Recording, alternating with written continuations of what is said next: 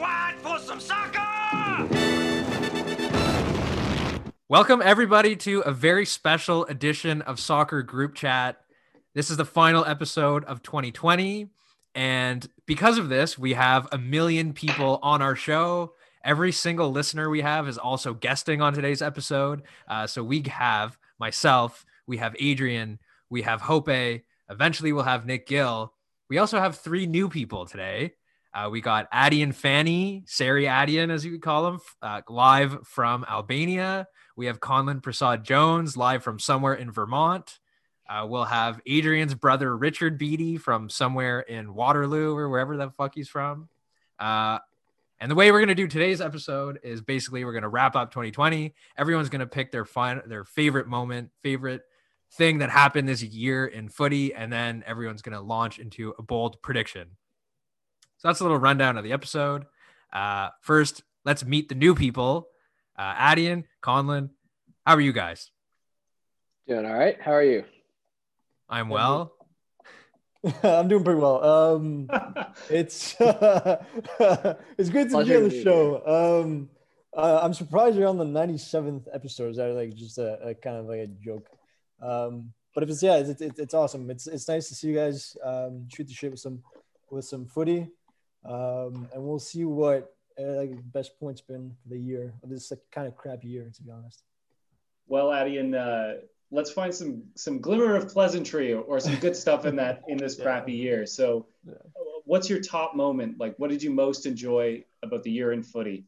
Putting you on the spot. That's what we do on Soccer Group Chat. No worries.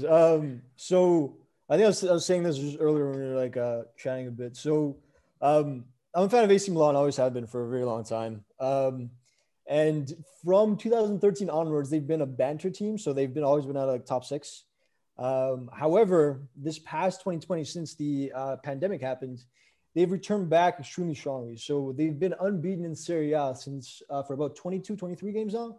And they were unbeaten aside from a 3-0 loss to Lille, which still kind of bugs me. But overall, it's been like an excellent year to be a fan of AC Milan, generally where they're at. They signed Ibra, which has been like a revelation. Weird one. He's like 40, he's 39. And he's been crushing it in Serie A, kind of been like a driving point. They're playing as a team. Hope is holding up an AS Roma scarf. Fair enough. I mean, I'm not. Fair enough. I get it. But yeah, no, it's been an excellent year to be like a fan of AC Milan. They're doing really well. They're playing like a team. I think a lot of like players are fulfilling their potential.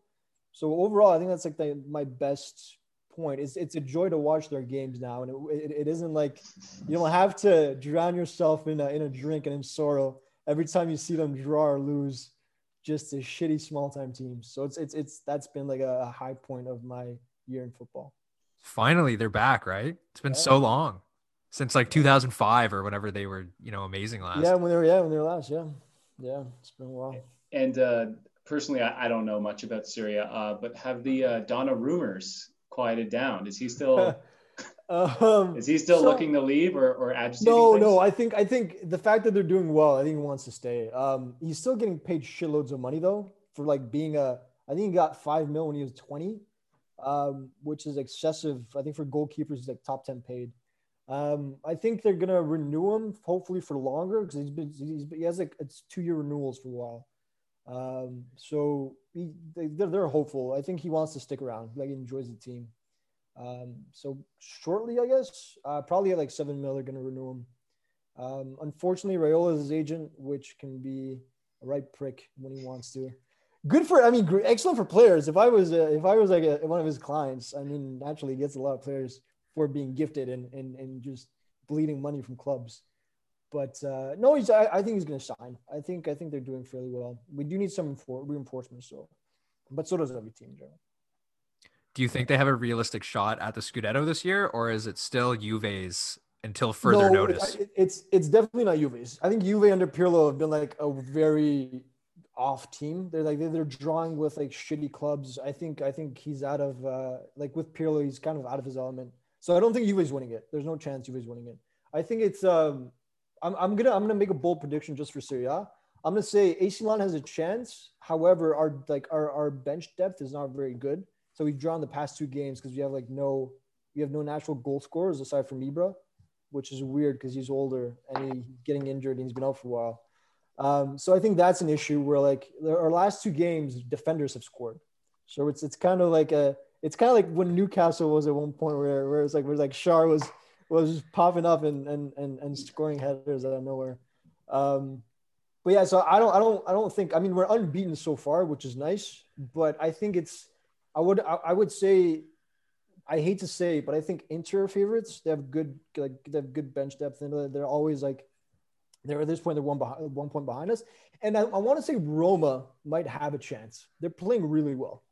That's like a random one-off prediction, where I think they might be closer than you think.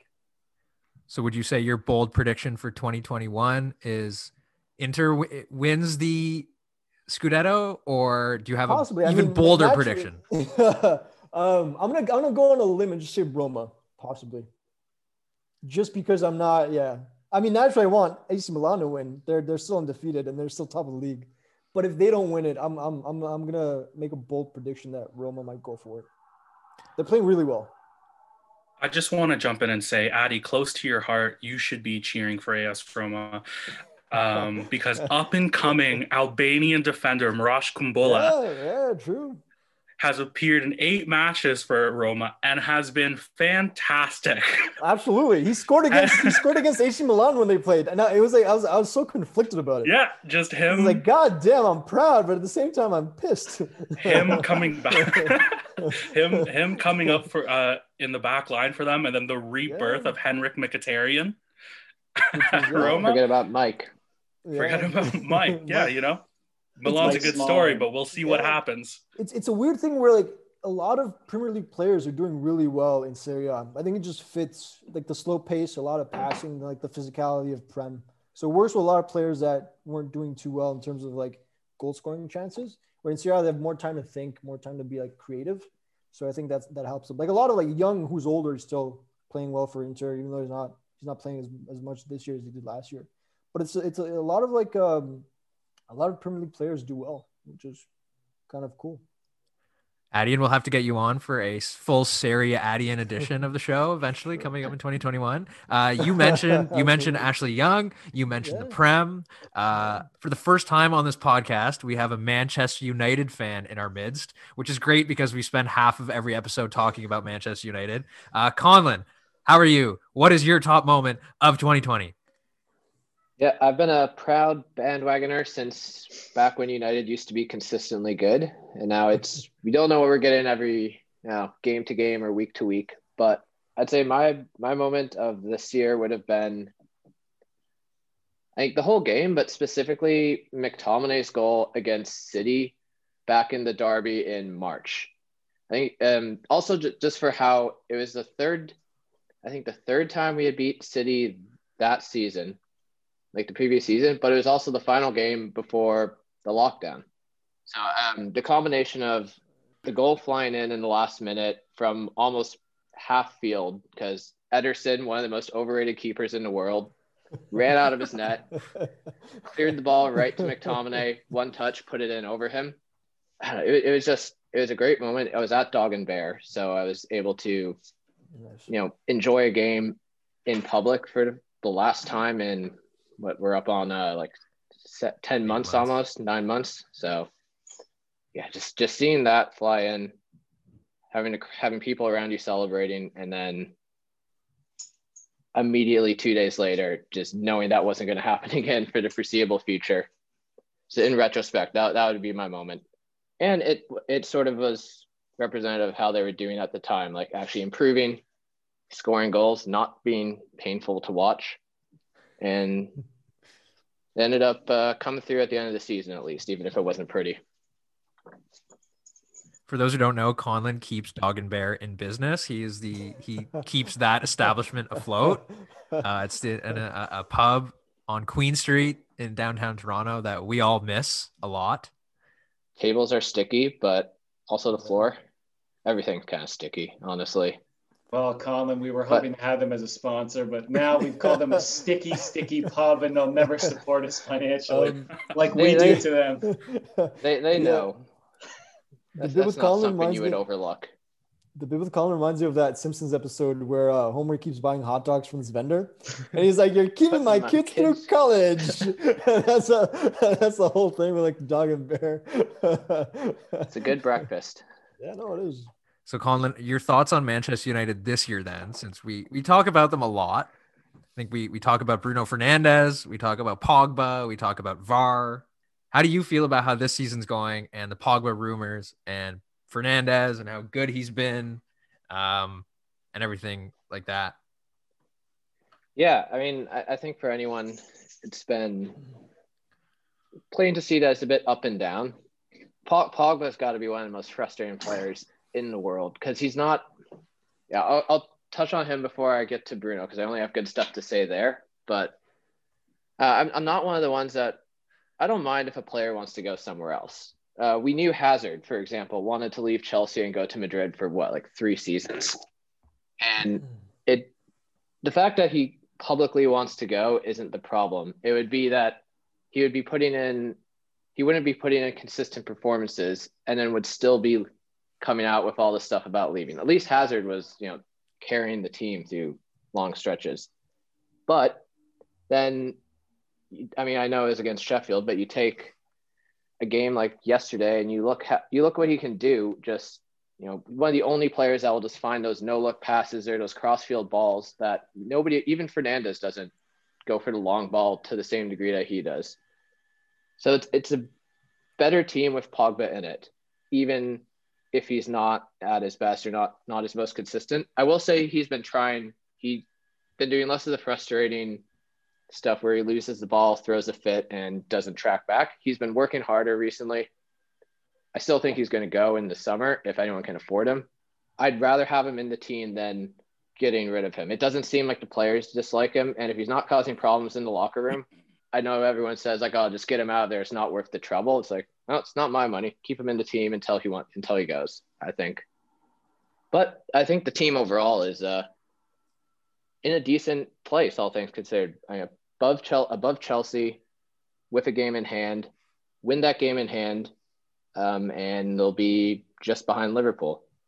And I hope that game in hand is played soon, by the way, because I'm sick of saying like, well, if you take this game in hand, we'll be this high up the table. But hopefully sometime in January, they'll actually come through. And we'll probably lose to Burnley or whoever that game is against. But how far do you think Man U are from a title challenge? How long's left in the season? 5 months? 5.5 months? Do you think that's how long? Do you think We're they have a chance of winning it this year? Because we have a chance of winning it this year. Oh, okay. I didn't catch on there.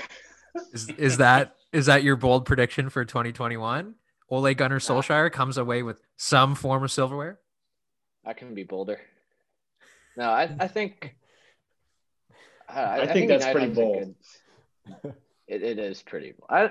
I mean, you look at any of these teams, City's an inconsistent mess. Every team is inconsistent. Even Liverpool hasn't been that great. I would still say Liverpool is probably the favorite, but Colin, can I ask you a quick question?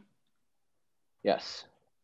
You're just talking. I just want to backtrack. You're talking about Paul Pogba, and him wanting to leave, and you're okay with him wanting to leave, and you just compared him to Eden Hazard, who obviously wanted to leave Chelsea for a number of years, but he stuck around a little longer than expected. But as Eden Hazard left Chelsea with 2 Premier Leagues, 1 FA Cup, and 1 League Cup, whereas Paul Pogba is still at Manchester United. He won 1 Premier League in 2011, which you could say he probably wasn't even the main piece on that team, and 2 Carling Cups. Europa League, Community Shield. Well, we don't do charity cups. Charity cups don't really matter.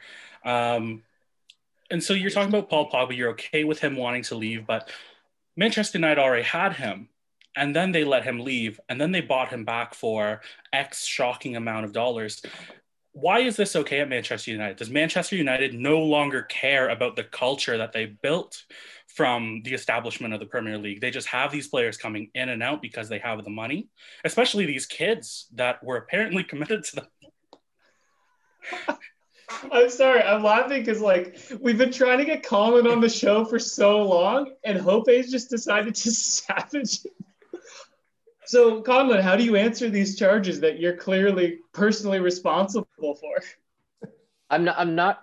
I can't sit here and defend United's transfer policy in a lot of ways, but I mean, I don't know. I think all it comes down to is that regardless of him publicly wanting to go, regardless of not winning as much as Hazard has, regardless of all the BS that Raiola is constantly spouting to the media, it's a better team with him in it. So I don't necessarily care how much we're paying him right now, which isn't relatively for United that much. So at United, you don't have to play for the badge anymore. It's not about playing for the badge. It's just about getting the result, and the money can make up the difference. No, I think he is. Because United is soccer culture to a lot of people. As long as he gives it his all, which he hasn't always been doing. But I think in a couple recent games, he's been putting in more effort. And when he's putting in more effort and actually playing the way he can, it's a much better team. And I want the team to win. So until he leaves, which I'm sure he will, I'd rather have him in it. I think that's the only thing, regardless of like what he says or what he wants to do. If he gives it his all and performs at least semi-consistently, I'd prefer to have him in the team than playing for someone else. But I'm not saying he always does that, because he definitely hasn't. There was a reason he wasn't starting at the beginning of this season, or at least like kind of midway through where we are now. But nobody else on the team can do a lot of the things that he does. So I'd prefer to have him. Obviously, it'd be nice if he could win something that's not like the Mickey Mouse treble like that one year, but hopefully he can get something out of it before he inevitably fucks off to Juve or PSG or Madrid or wherever. So one good game out of every 3 games for Paul Pogba is better than, giving Donny van de Beek regular playing time, who you invested 20 plus million pounds into. Pogba's a better player than Van de Beek. Not on every day. You said he doesn't. No, he doesn't always put it in. No, well, and that's the thing. If he doesn't put in the effort, which he wasn't at parts of the season, he did get dropped. Also, Van de Beek wasn't playing either, which that's a whole nother matter about whether he should be playing more if Pogba's not. But I think the problem with Van de Beek is his best position is where Fernandes plays, and he's really our only undroppable player at this point. So, okay, yeah. I mean, you dodged the question about Manchester United culture and playing for the badge, but that's fine. That's okay. If he puts in the effort, that's playing for the badge, and he hasn't always. But if he does that, I'd still rather have him here. So, I mean, until he leaves, I just hope he does something. I just hope he does good stuff. But yeah, I think it's clear for anyone to see that Fernandes came into the team, and even if they don't play the same position, had that immediate impact that that consistent impact, I should say, that Pogba didn't always have. Yeah, consistent pens, yep. Hope, you've put on the Pep Guardiola press on Conlon for way too long. You're going to relegate him from the show at this rate. So it's time for you to put your Sean Dyche hat on and absorb some of the pressure. And so now it's your turn for your top moment of 2020. My top moment of 2020. Like, I can't rightly praise a team like Chelsea for coming 3rd place. You know what I mean? Like, sure, they had a transfer ban. Came 4th. 4th, yeah, my mistake. 4th place with a transfer ban and playing with children. Colin's back in the Prem. Let's go. Colin's back in the Prem. No, I'm going to curve away from that. As much as I like the kids at Chelsea, I don't want to give them too much credit just for one season of being forced to play. No, I want to talk about Alphonso Davies is probably the most exciting thing in soccer, personally because he's Canadian, that I've seen in a super, super long time. Like, it's not that he just came from the MLS. and went to Europe. He came from the MLS and went to Bayern Munich, debatably one of the best teams in the world, possibly the best team in the world. Didn't just go there to sit on the bench, took a couple weeks, and then was a bona fide starter at left back, displaced David Alaba, who they didn't take him off left back, they just shifted him to center back, and was crucial to them winning or having all their success throughout the season. I can't think of a Canadian athlete who not just soccer, athlete that burst onto the scene at that level in that span of time. Now, of course, he had an injury. He didn't start off well this season. But my God, like, what a player, what a story.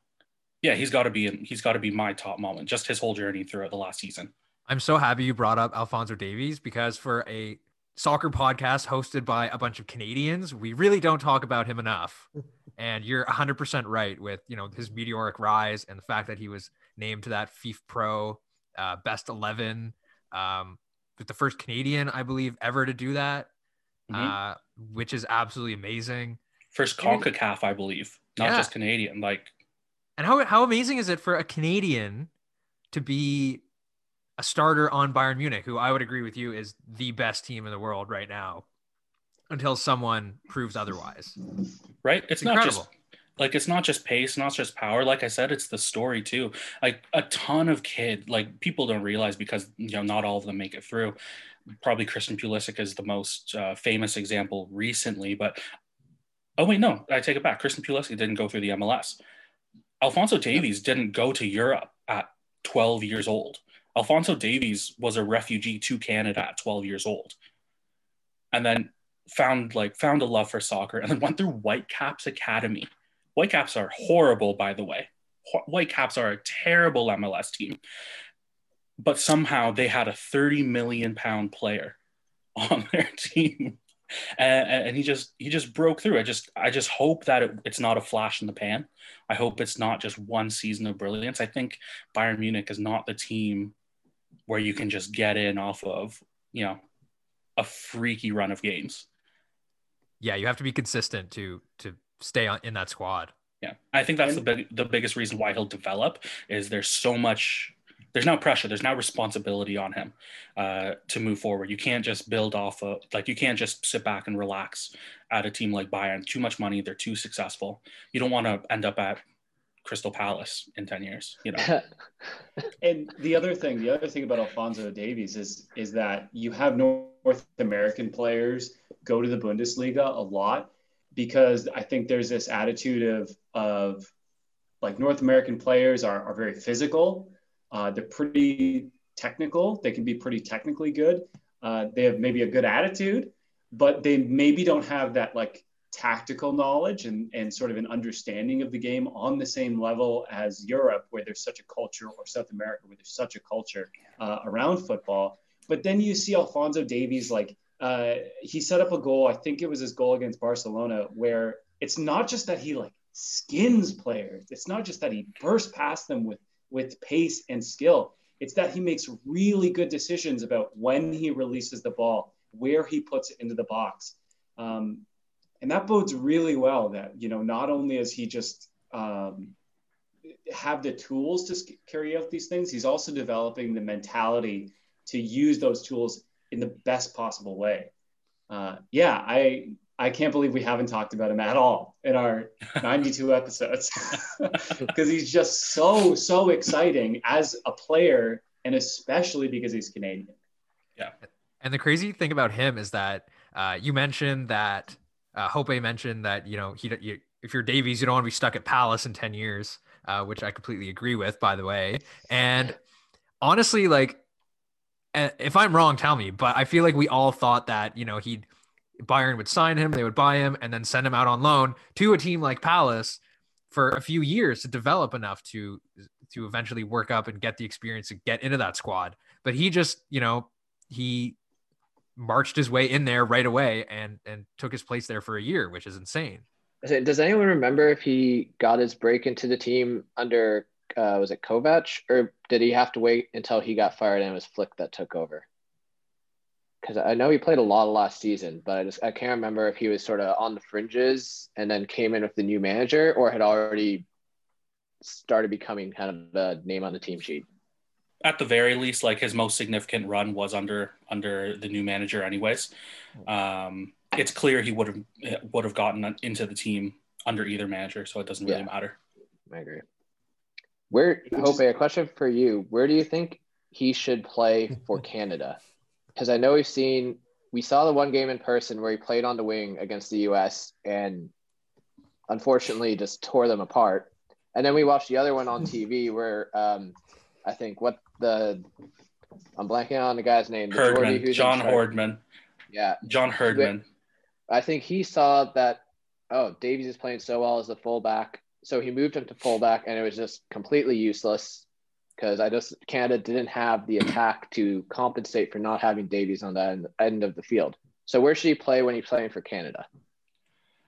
I just want to point out, I think now, please let's do some research one day and not just come in here blind like we usually do.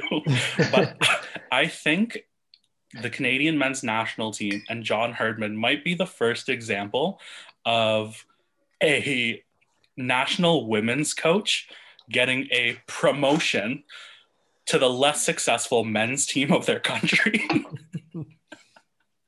Obviously, I greatly disagree with Alphonso Davies being played at left back for Canada. I mean, like, you see a lot of players play out of position per se with their countries because like they're missing pieces in certain areas of the field. David Alaba doesn't play in the back line for Austria. He plays at center midfield. He plays in attacking roles because Austria, like doesn't have that many players of his quality anywhere on the pitch. Exactly, you need him on the ball. So I hope Alphonso Davies will play on the wing going forward.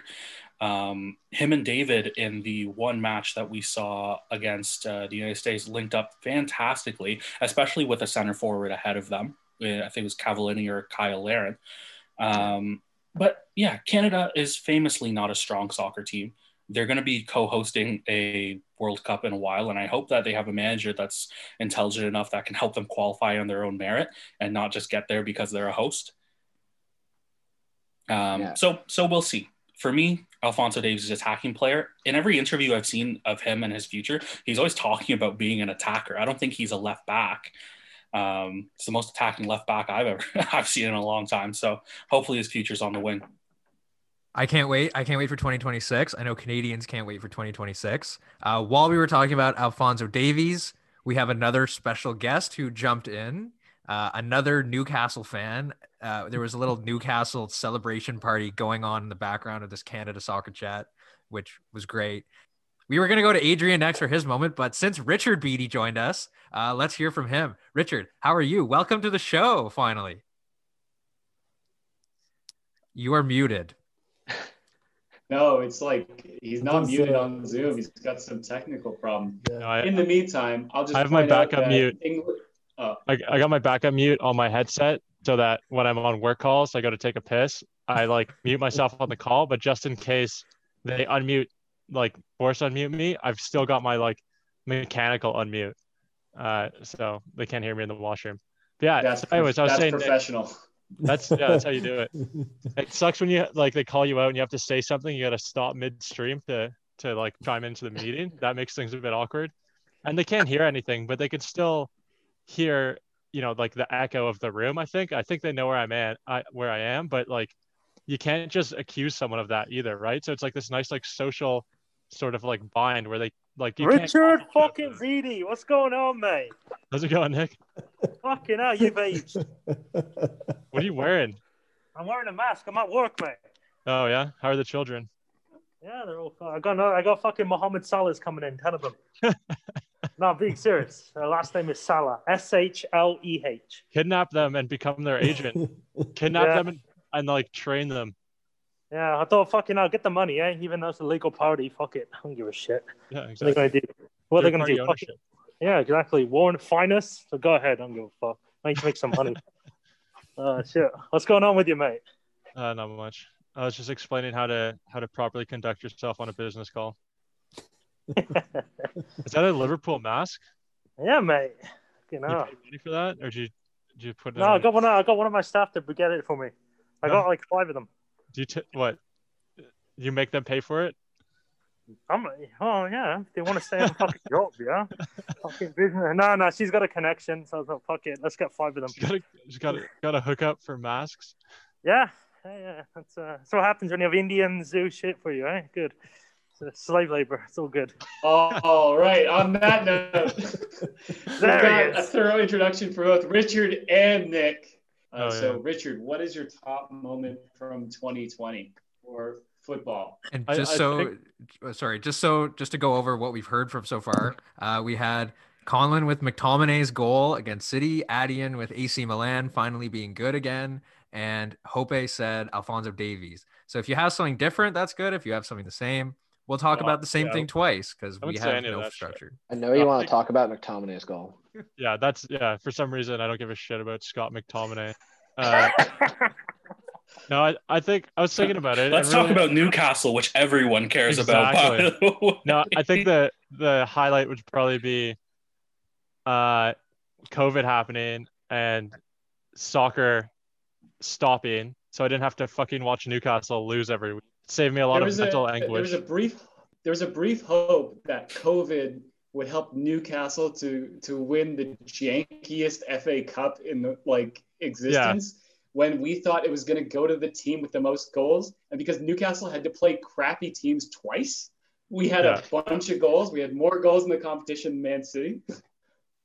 Yeah, it's true. It was going around Newcastle Twitter was if the tournament stops, technically it goes to whichever team scored the most, which like Adrian said would have been Newcastle, because I think we played who was it? I don't know, not Morecambe, but Mansfield. Yeah, we had to play Mansfield twice, so we scored a shitload against them both games and conceded a bunch. So that would have been the highlight of 2020, winning the jammiest FA Cup ever won. But no, I think COVID stopping soccer was pretty good for me. It saved me a lot of mental anguish from watching Newcastle all the time. Soccer starting up was also great because I realized that my life is pretty empty without soccer. And then Steve Bruce being asked by a reporter, how was the break then? And he said, how's the bacon, did you say? Like a fucking professional sports reporter would look at him and be like, this is a man who knows his bacon. And then asked, how was the bacon? He thought that was a real possibility because bacon's on his mind all the time. So those are my moments. I basically hate everything that's happened on the soccer pitch, watching Newcastle at least. So I live for these moments. You have a bold prediction heading into 2021?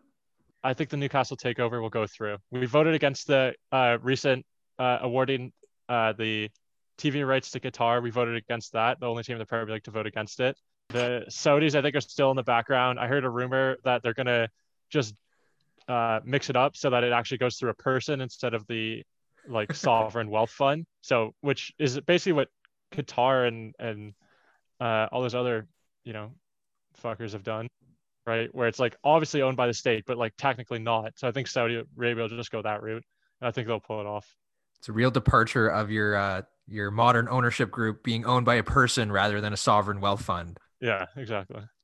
Who's the first player you'd expect to or want to sign for Newcastle? Leo Messi. Bought by an oil. We know it's James Milner. Well, we already got Carroll back, so I mean, I don't know who's left really. No, I don't know. I don't really give a shit about the players. I actually like our squad. This is the best squad we've had in 15 years. Best squad since 2015 under Pardew. Maybe even better than that squad in some ways. It's just fucking Steve Bruce is the manager. If Rafa had this team, we'd be challenging for Europe easily because he didn't have players half as good as Saint Maximin or Wilson. I love Rondon, but he was no Wilson. Wilson had until yesterday 8 shots all season on target and 7 goals. He can just finish. Rafa never had a proper finisher the entire time he was at Newcastle, except White Gale, right? So I don't really even care about players. I think we just need Rafa back. We need a training ground that doesn't have fucking garbage cans being used as ice baths. It's Ashley's turned Newcastle into more of a joke than it was before. That's what Man City fans said before 2008 as well. They were happy with the team and all that shit, and then a bit of money changed it. That's what Chelsea fans, if there were any, No offense, Christian. Before 2004 as well. You know, that's what it was. Money changes everything, mate. All right, don't worry. We all work here, I think. Yeah, just say you want to see. I would want to see the Longstaff stay. Like, I hope that they would still get a fair shake. Give Saint Maximin whatever he wants to stay. Give the Longstaffs whatever they need to stay. Although Sean Longstaff's been trash lately, but I mean, that Bruce is the type of manager who says like just go out there and run around, get stuck in. I think he needs the sort of guidance that Rafa was providing him. But I'd like to see him stick around. I like the team. I like a lot of the players individually. I just fucking hate the owner and hate Bruce and Bruce is doing a disservice to the squad that he has. Yeah. Well, it's so strange that Newcastle are not doing that bad, because if you look statistically last year and this year, attacking, they're one of the worst in the league statistically. So I think their expected goals are like better than only Sheffield Wednesday. Not Sheffield Wednesday, Sheffield United. They're probably worse than just Sheffield Wednesday, I believe Chris Wilder prefers if you call him just Sheffield. Fuck Chris Wilder, all right? I'm just going to tag on to this because obviously, we're both Newcastle fans. So my top moment is also going to be Newcastle. I'm also going to pick something off the field because, I've watched Newcastle play. But I'll say something a little more positive than Richard, but something I'll probably agree with, where for me, it was signing both Wilson and Fraser. Because I was like, that 2020? I don't know why we don't rate That's the 2019, wasn't it? No, that was this year. Was that this year? Was it? Yeah, it was this year. It was season. this year. Never mind. Yeah. So, because Bournemouth had to get relegated. Yeah, so actually signing the two players that I would most want from that squad was just great. And one of them can actually score. A striker who can actually score and actually wants to fucking win a game. And he always works. Yeah, exactly. So my moment is definitely the signing of Wilson and Fraser. And even just the fact that clearly Ashley's willing to depart from his idiotic transfer strategy of only signing young players with quote unquote potential who then fucking rot in the reserves until they have no value. Savai, I don't even know how to say his name because he never fucking plays, is still playing technically for Newcastle in the reserves. So signing Wilson, who's actually a proven player and actually proven goal scorer, who's over 28 and costs a fair bit of money, compared to fucking Joe Linton, 40 million, just because he has quote unquote potential. I don't know. How many goals does he have now? 2? He's got he's on track for 4 goals this season. 2 in the Prem, and he's got 1 against Morecambe.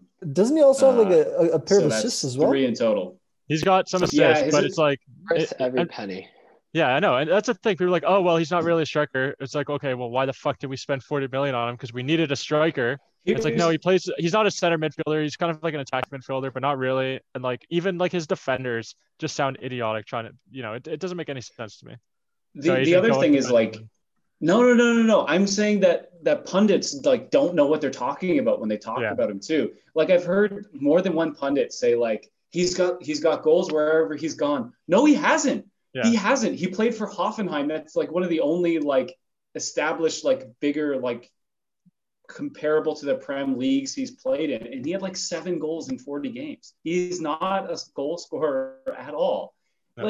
And if you watch him take a shot, he doesn't seem to be able to hit the ball properly. He always passes it back or tries to slide it in total. I do think you have to use him because he's there, but I'd rather than just fucking sell him to the glue factory, break him down for parts. Who are you talking about? Joe Linton, obviously, Nick. You leave him alone, all right? He stays. So I love that. And I'll say my bold prediction for this year is Alan Kirbishley seems to think Joe Linton's name is Joe Linton. I did too.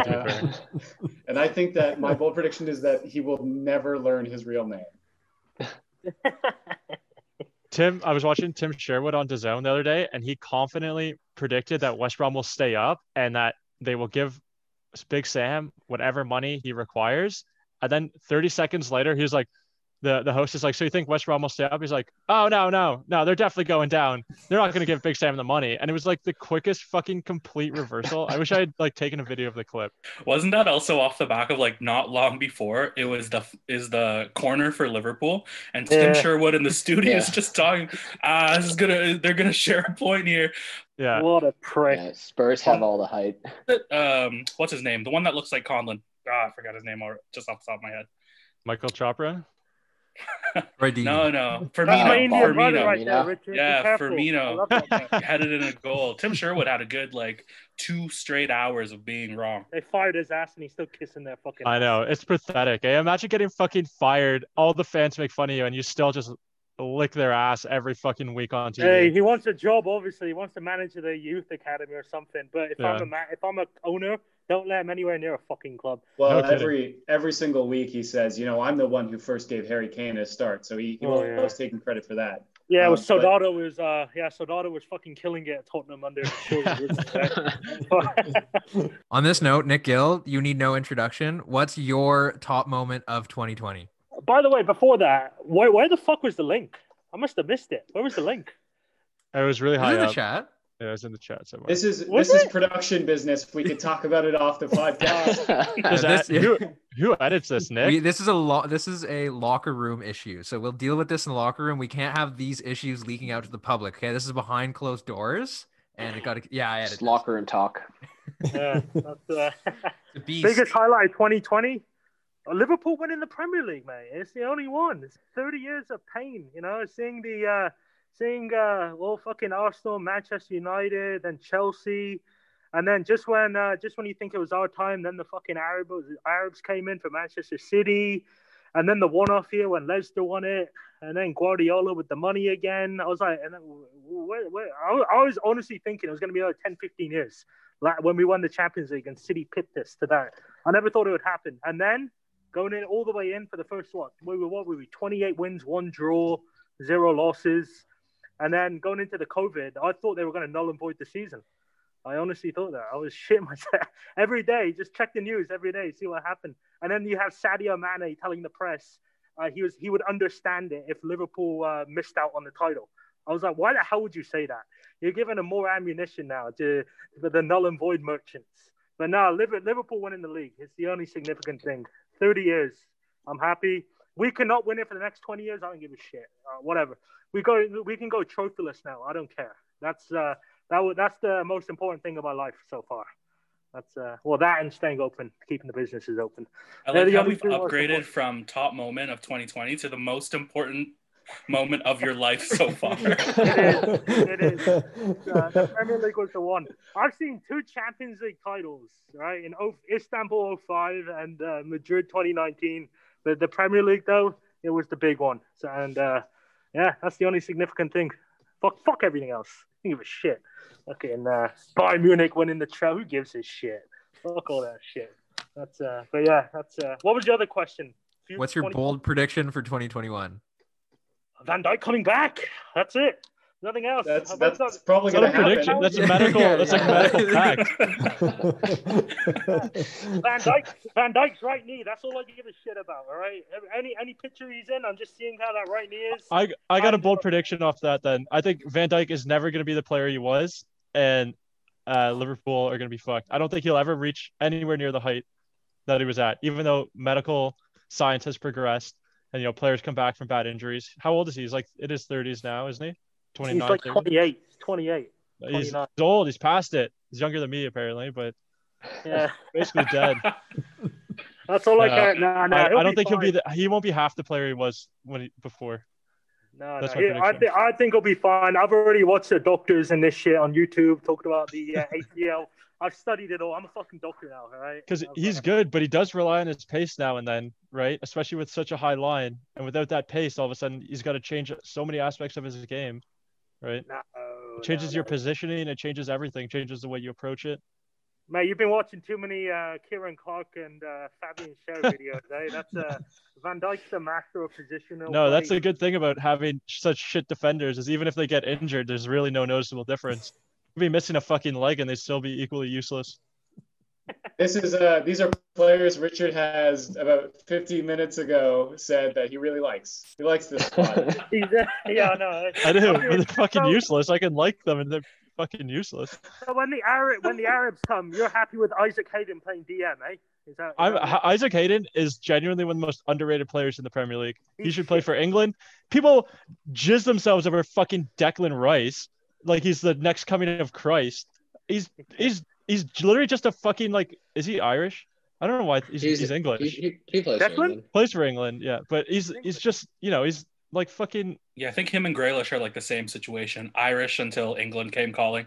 Yeah, or I don't know.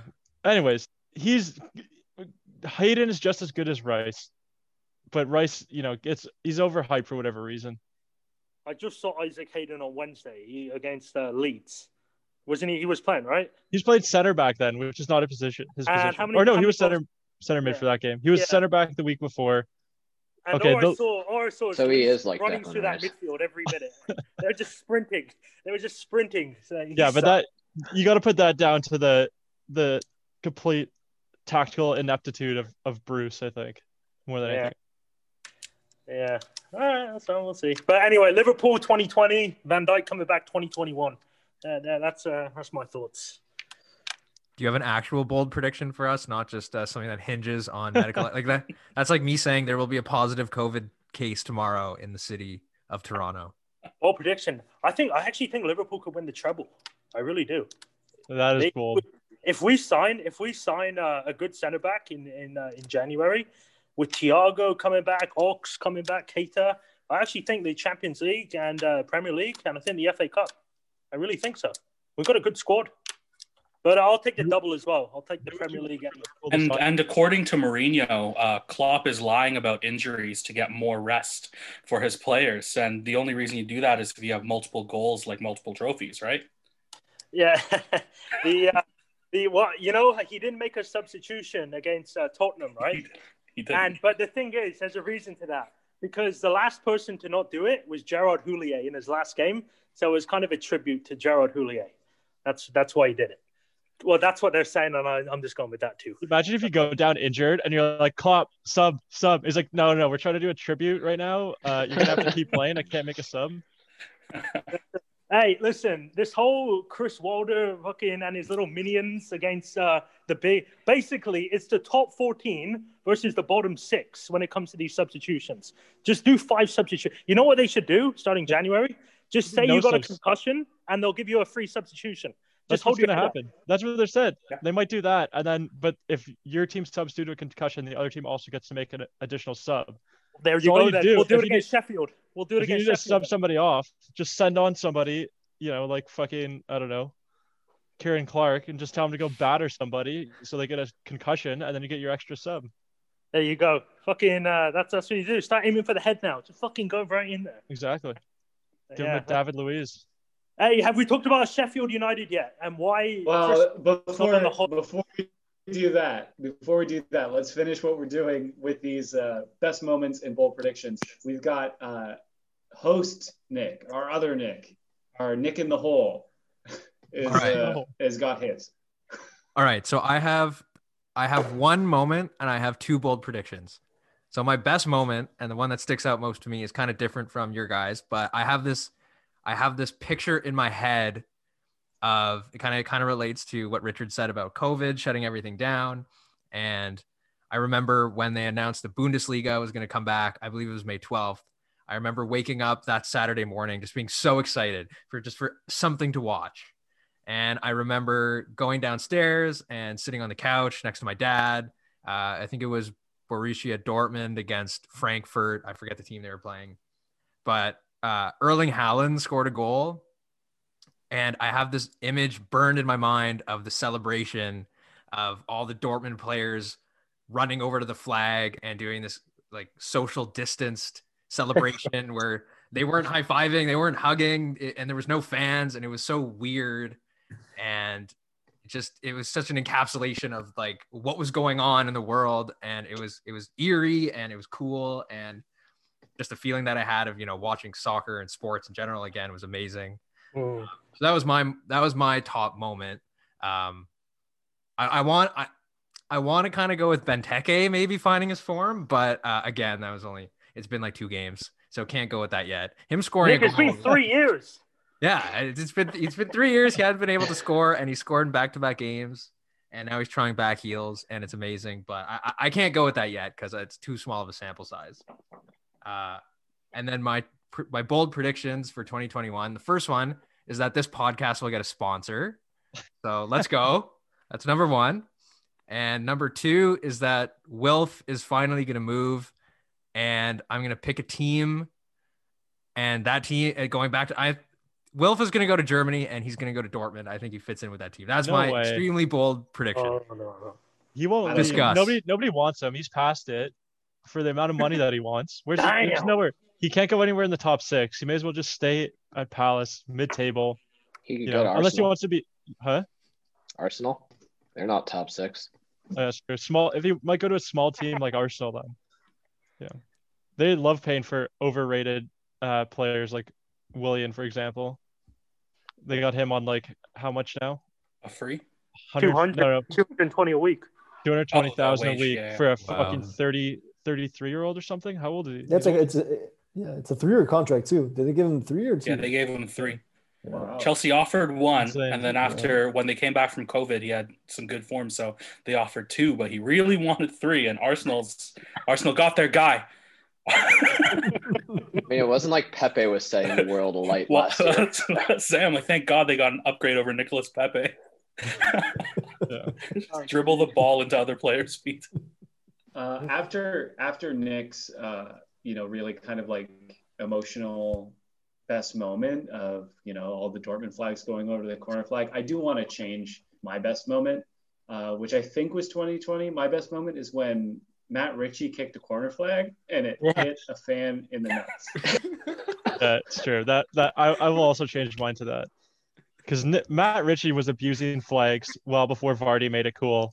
And he'd always fucking boot the flag and it just flying so gracefully through the air, twirling. And there's a Newcastle fan just celebrating, arms in the air, legs spread, and just the flag twirling straight into his dick.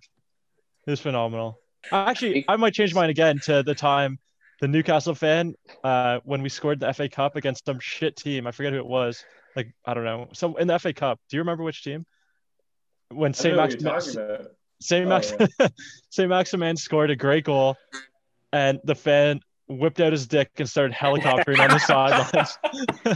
And then allegedly, what I heard, got banned for life. Which, like, when you think about it, the amount of like racist abuse you hear about in the Premier League, and they give him slaps on the wrist. A man just wants to express his joy via his flaccid penis spinning in circles.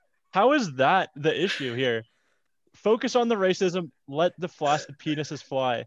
And then Saint Maximin retweeted a video of it as well, and was like I think with little helicopter emojis and stuff. It was great. Yeah, Saint Maximin is an absolute legend on Twitter. The only place he's better than on the wing is on the internet. Yeah, he loves to fuck around, on social media. I've seen him, bro. He's hilarious. That's great. He's actually hilarious. I think we have the new tagline for this podcast. Soccer group chat. Focus on the racism. Let the flaccid penises fly. Exactly. Oh, shit. I think the logo's in place as well. Why is it called the soccer group chat? I thought Because that's what it is. That's Shouldn't what it be this this? is. But what's the name of our soccer group chat? Have you ever discussed that? Soccer group friend. The name of the Super soccer group chat. Friends. Yeah, we're the Super Soccer Friends. I think that's a way better name. The flying flaccid penises. Flying flaccid penis friends. Also, for context, like, I know it's the first time for 3 of our guests here. The first time we had Nick Gill and Hope on, we were like, okay, guys, just like keep the bad language a little under wraps. Like, you can say it here and there, but not too much. And then Nick Gill started talking about Chris Wilder of all people, and we just had to throw that rule out the window. The censorship was impossible to censor. I was on my best. Like I was on my best. 20-second beep. It's what the people want, Nick. Huh? Nick Lasaka. I actually think he's a fucking piece of shit. Why is he talking about Jurgen Klopp being selfish? Worry about your own fucking team. I like him. Huh? I like him. One win and 14 losses, and Slaven Bilic loses his job. One draw, not even a win. One draw. Yeah, they're on. Thank you. It's over a third of the way through the season. So right now, Wilder's on course for 3 points this year. Yeah, exactly. Anyone who has beef with Jurgen Klopp has beef with me too. All right, so he can go fuck himself. He should have shut his mouth. All right, you call the best manager in the world selfish because he wants to make 5 substitutions. Really? How many players has he signed though? This isn't some championship team. Half of those guys are fucking. He paid top money for that Sandra Burke guy. He's paid a lot of money, and then he said he should actually want the 5 substitutions because all his guys are dog shit. So, yeah, fuck Chris Wilder. That's fine. It's only going to get worse as well. I've seen their schedule. I don't even know where the wind's coming from. So next time he wants to open his mouth. Honestly, I watched the game, like their last game against Man U, and again on this fucking on DAZN, and Tim Sherwood's talking about, oh, that's why look how good Man U are. That's why you have to play all the attacking players. And it's like, no, they just played fucking Sheffield. They played like statistically the worst team of all time up to this point, and they still conceded 2 fucking goals because Man U's trash and Ole's a joke of a manager, right, Colin? That's Chris Wilder got into it with Ole on the sideline as well, didn't he? Yeah, he did. Yeah, it was a nothing foul. It was a nothing foul. He was pointing at Ole not to reprimand him, but he's just telling him, "I've got 1 point in the league. I've got 1 point." Efficiency. We could just convert this into a Chris Wilder hit podcast, Yeah. I support that. I like Chris Wilder. I understand why Nick doesn't, sort of, I guess, but he's a local lad from Sheffield, leading his childhood team up from League One to the Premier League. He should have been manager of the year last year, not Klopp as well. Nick, if they hadn't tanked at the end, maybe. They were pretty bad from even July. Then, yeah, but they're a championship squad, right? It's the opposite of Newcastle. Newcastle's actually got a decent Premier League squad, championship manager at best. They've got Premier League manager, championship squad. Wilder should have been manager of the year last year, not Klopp. Are you out of your mind? He got to an 8th place finish? If Klopp had that team, he would not have done as well as Wilder. Mate, John Fleck would be a fucking starter for Scotland, all right? All these guys are, trust me, it's not even close. He got lucky because no one figured out this stupid 5-3-2 bullshit formation. He's getting exposed now. All right? That's what's happening with Leeds too, to be fair, this season. Everyone's saying Bielsa is so good. Oh, they're just this year's Sheffield, and they're doing way shittier anyway. Yeah, the thing about Bielsa is, minus that Rodrigo guy, all of those guys, and maybe the goalie, all those guys are from championship players. So he's actually getting the best out of them.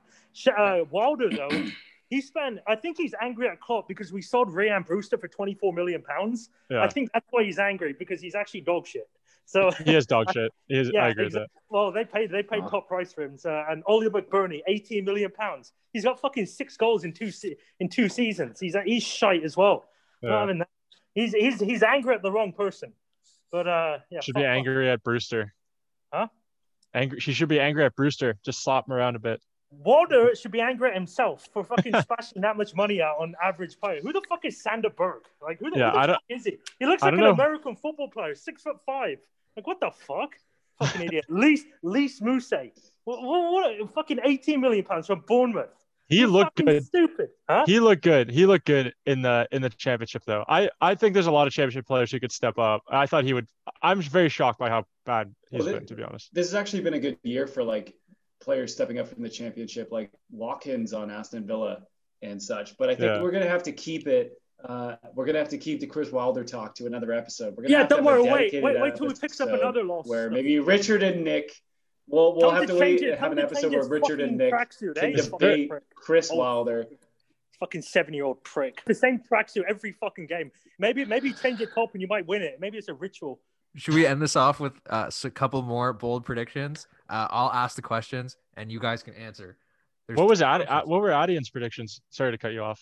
No worries. What were Adi's predictions? I stuck with Syria. For Premier League, I don't know, man. I fucking Leeds winning it. Just okay. Can we mute Adi, please? I'm kidding. I don't know. It's like in terms of Premier League, it's weird because they're all really close. So I don't know. So since Addy just went on and answered the question without me No, asking he's it, going to cheer for Liverpool because of his Albanian boy, Xherdan Shaqiri, right? the first. Fair enough. I mean, I'm fairly impartial to it all. It's going to be a toss-up. I can't specifically say it's a weird case where every team's going to drop a shitload of points. It's going to be a low scoring win, in my opinion. Whoever's going to win the league, it's going to be. We're trying to figure out who we think is going to win the Prem, and then the Euros, and then for Addy specifically, Serie A. Serie A, yeah. So in terms of Serie A, so AC Milan are top of the table, which is fucking exciting. We've been a banter league team forever. Like we're like, oh, just just short of the Champions League spots. Like, well, like fuck you, just some shitty teams that have nothing to fight for. Where it's like they've just fucked us in the past. So we're top of the league. I don't think we have the bench power to win it. I hope we do. I definitely want to do, but we're down like a point. We've drawn the last 2 games. My weird bold prediction for Serie A is Roma's going to win it. They're playing really well, and I'm impartial to Roma. Like I don't mind them as much. They're decent. They're not a bad team. So that's like my bold prediction. And actually, I want AC Milan to win it. In terms of the Euros, I don't know. I can't. This will be like our random predictions. No thinking. Fair enough. Okay, I'm gonna say Portugal. Interesting. Back to back. That would be, for how terrible they were when they won last time. That'd be impressive. And no order to this. Just say it. Who do you think? I'm gonna go with France. I think France is unbeatable. Yeah, France. Germany, if they fire low beforehand. If not, France. Yeah. I think 3 words: Ingerland. 50 years of hurt. It's coming to an end. I think it's 60 now, Richard. But does it? Who's counting? Yeah, it is 60. Yeah. Almost 60. Yeah. Dumbgate, best striker in Europe, Harry Kane, leading the line. Defensive striker. Best, defensive striker. He's second now. Firmino's better now. He's overtaken him. Got a lot of faith in Dumbgate, eh? You really think Dumbgate? No, I don't know. England won't win. I don't think it'll be France though either. I haven't really thought about it all. Spain. Did Spain just batter Germany? Maybe let's say Spain. Who's Spain's striker right now? Torres. The fake one. Oh, the City. Yeah. He's playing striker for them? Yeah. Oh, wow.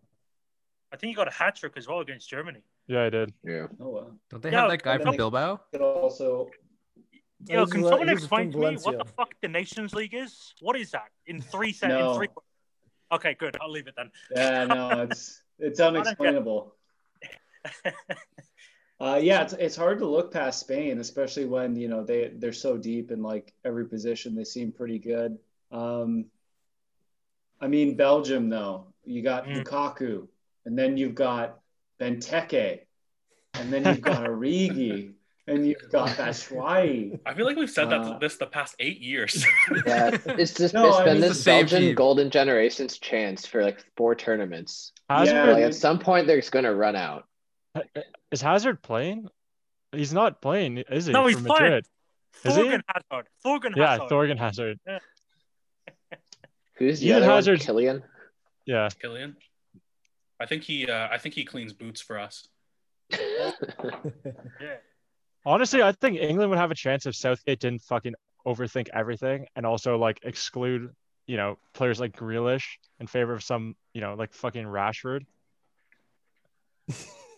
Yo, Conlon, defend your man. Plenty of room for both. Grealish is twice the player that Rashford will ever be. Grealish can also kind of play through the middle, which I have to admit, I didn't watch the most recent Nations League games that everyone is so obsessed about. But okay, no one knows what that is.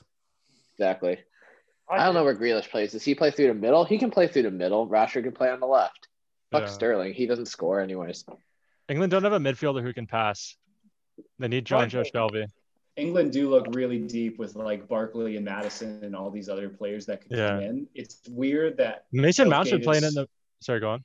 Yeah, no, Mason Mount as well. Like he can be attacking. He works hard. But he's been But playing then- more like a box-to-box role for Chelsea lately, right? Like he actually could be Yeah. like that, you know. So like, he could fit into the middle then. yeah, he could be the, you know, alongside I don't know, fucking Declan Rice. He'll probably go with Declan Rice and Mason Who was Mount his- with him. Who was his Yeah, best but- friend? Really? Yeah, they go on vacations together. They post oddly romantic videos together. Jesus. Declan Rice's father is a season ticket holder at Chelsea. It's in the stars for them to never be apart. For better or English for worse. footballers love doing stuff together. Of Like no matter playing what football. it is, playing football. But I mean, They don't seem Foden to and like that too Greenwood. much. Yeah. Leicester yeah. thing.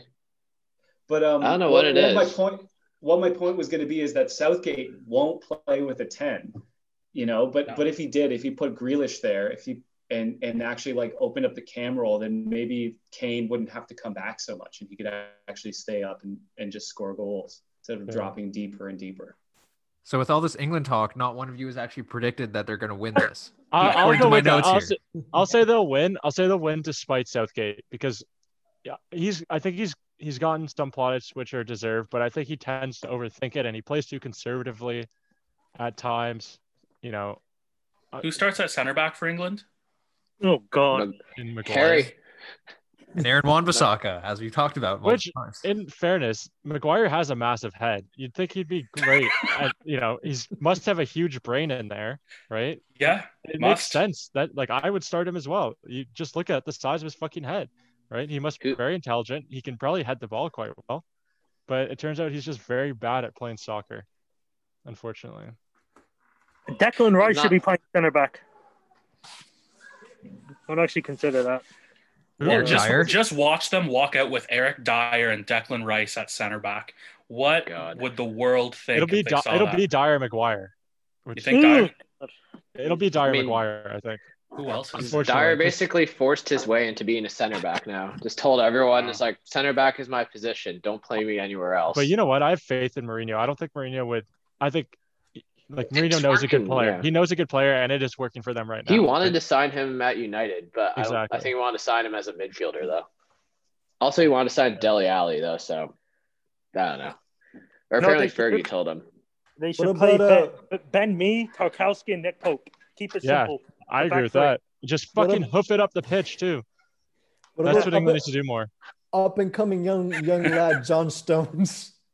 Yeah. Well, Stones has been playing for City lately, hasn't he? Like, Yeah. he might actually force himself back into contention because Southgate will never look outside of like top 4 teams or top 6 as it's now called. 50 million they paid for that prick. Can you believe it? He's on. I wouldn't even pay 10 quid for him. Shit. You know why he's looked good? Because he has Fernandinho and Rodri in front of him, like 2 DMs. It's not Yeah. just one. And he plays with who? That Diaz guy and Ederson in goal. He's overrated, Stones. I remember they used to play him in defensive mid, for Christ's sake. Jesus Christ. He was useless last season. Like, he couldn't even get in the team. It wasn't even on the bench. That's why I don't know Fernandinho why would play every game. players go to these teams, right? He could have stayed at Everton. Actually, he'd be starting all this time. He's wasted 2 years of his career. He sat on the fucking bench at City. Yeah, you're gonna money, bro. you'll have a nice Get that money. trophy. Yeah, the money. Yeah, fair enough. I just want to say about the Euros. I like obviously like it's. I don't know how we can look past France. It'd be nice if England did well. I like maybe not for a winner, but I just want to see what the Netherlands do, because the Netherlands crash was so fantastic, and like they come out with like a team that I really like with a bunch of players that I really like. Like if Van Dijk can come back and be as fantastic as he's been, I think who's in their back line. Oh my God, I was going to say Patrick Van Aanholt. They have Stefan the de Vrij, Matthias de Ligt, Yeah, Nathan Ake. Van Aanholt. Yeah, I did. I shouted out Patrick Van Aanholt for you. And for me, Newcastle but legend. I think Netherlands is just going to be a team that I'm really going to enjoy. Isn't I their don't know. They manager might. useless? I don't know who Frank their de Boer. manager is. Is it Frank de Boer? Yeah. Yeah, but I don't know. Between their back line, Memphis Depay, Bergwijn from Tottenham, I really like. I mean, like he runs past every Chelsea player, so I mean, he must be good enough. But yeah, I want to see Netherlands. I want to see as many matches of Netherlands this summer if it comes to pass, because they've been a nothing team for a little while now. Would Giroud be striker for France in the Euros? 100%. Yeah. At this rate, I yeah. do like Giroud. I love Giroud, but If he keeps starting for Chelsea too, he's the only player of consequence in our front three. Like, he's the only one that seems to have any initiative going forward. Timo Werner's super fast, but I think we've seen in the past 12 games that he has no creativity on the wing. If he's not running onto a ball, he can't get past anything. Christian Pulisic has glass knees and ankles and elbows, and that, like, he can't be on a pitch more than 80 minutes at a time, and then he's out for the next 3 weeks. I think Lampard needs to sit down Tammy Abraham, like Clockwork Orange style, and like pin his fucking eyelids up and just make him watch every game that Giroud's ever played in his entire career, because that's how Tammy should be playing. Tammy's playing like a player that is so stressed about like what his future is going to be and not what he should be doing at the moment. He should Like, be stressed about his future. His hairline is so fucking high. It's just going to keep fading. I'd be stressed about the future too. Anyways.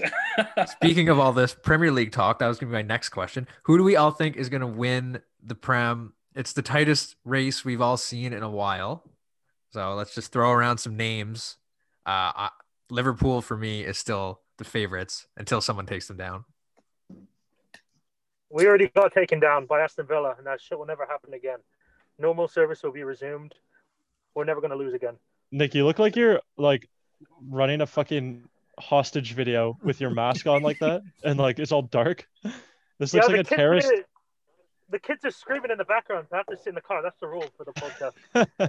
No, the loud shit they can hear in it, but you guys can hear in the background, so I'd flee. Chris Wilder, I have 3 demands. Oh, shit. I think Liverpool are fucked without Van Nah, Dijk. we're fine. We got fucking Fabinho. Fabinho's the fucking second best defender in the league, mate. Best centre back in the league. And Van Dijk. And he's not even a fucking defender. Man U have a shot. Like, if they're gonna win, and if Man U win the title next 5 years, it has to be this season, because Liverpool are fucked. City are underperforming. I think Man U have a game in hand and are 4 points off. So if they win their game in hand, they're 1 point behind the leaders. Do we really think Jose Mourinho leaves a club without a title? He did, yeah. Literally. I mean, I think Spurs will win. I think, yeah, but Man U doesn't count. We meant like big Man U, teams like, only. Yeah. He came into Man U, and Man U was a broken team, and they didn't give him the team that he wanted to succeed. Like, Man U's broken from the top to the bottom. But like, you guys keep talking about how open the league is. Is Mourinho just like, I don't know what seasons he's been with the team that he hasn't won anything in 3 years. Does the Europa League count for Man United, or is that No. like a Doesn't not a count. trophy? Is It only counts if Newcastle ever win it, which won't happen anyway. You won the Intertoto Cup. You're good. Yeah, that was the greatest moment of my lifetime, Nick. That picture of Scott Parker holding the, like, I don't know, like, certificate that they give you or whatever. It's not even a is trophy. It was legendary. literally a fucking certificate. But yeah, no, Mourinho, I think, could lead Tottenham to win it. It's like hard to imagine it because, like, Liverpool against Tottenham were back to their kind of like almost like mechanical best, where they're just like able to push and push and push and get the win. But then, you know, just the way this season looks with all these like crazy results and Liverpool are already not winning 5 games, it seems like it could be a season of a lower points title. And in those seasons, what you have to do is like beat the teams in the middle. And I think Tottenham are pretty well equipped to beat the teams in the middle. Except for Palace. Son and Kane stay fit. Yeah, Son and Kane is the best except for attacking Palace. duo in Europe. I don't know I about that. I think they're what, Well, like duo, I think they're maybe. 9 goals off of Lampard and Drogba's combined goal total, which they're going to beat within the year. They're one behind Shearer and what's his name at Blackburn for the Sutton. season. Mm. Yeah, Sutton and Shearer was like 13 for the season. I think they're at 12 now for the season. So unless like one of them fucking gets hit by Jack Grealish drunk driving, like I think they're gonna beat it. We should talk about that too. Grealish is like, he drives like That was bad, yeah. Like he's playing like Grand Theft Auto or something. He's like just like backing into cars and driving like an idiot. It's really strange to watch. He could not only buy an Uber, he could like literally buy a fucking car, get them to drive it over to him, and then drive him home for less than a week's wages. Like, there's no, I don't understand that. Like, why do you even want to fucking drive? Pay somebody to drive you, and you can get as pissed as you want all day. So we have 2 Liverpool and 2 Spurs predictions. I would also say I fucking hate Spurs, but I kind of like Mourinho. So this prediction is based on I really do think they're gonna win it, as much as I fucking really don't want them to. I think we're missing Conlon and Addy's predictions. Oh God, I know what I want to say. I just don't know if I can believe it myself. Just say it. Well, we only have we only make objective statements in this chat. Nothing's Exactly. born of passion here. Nothing's emotional. All right, Conlon, just say it. cold and clinical.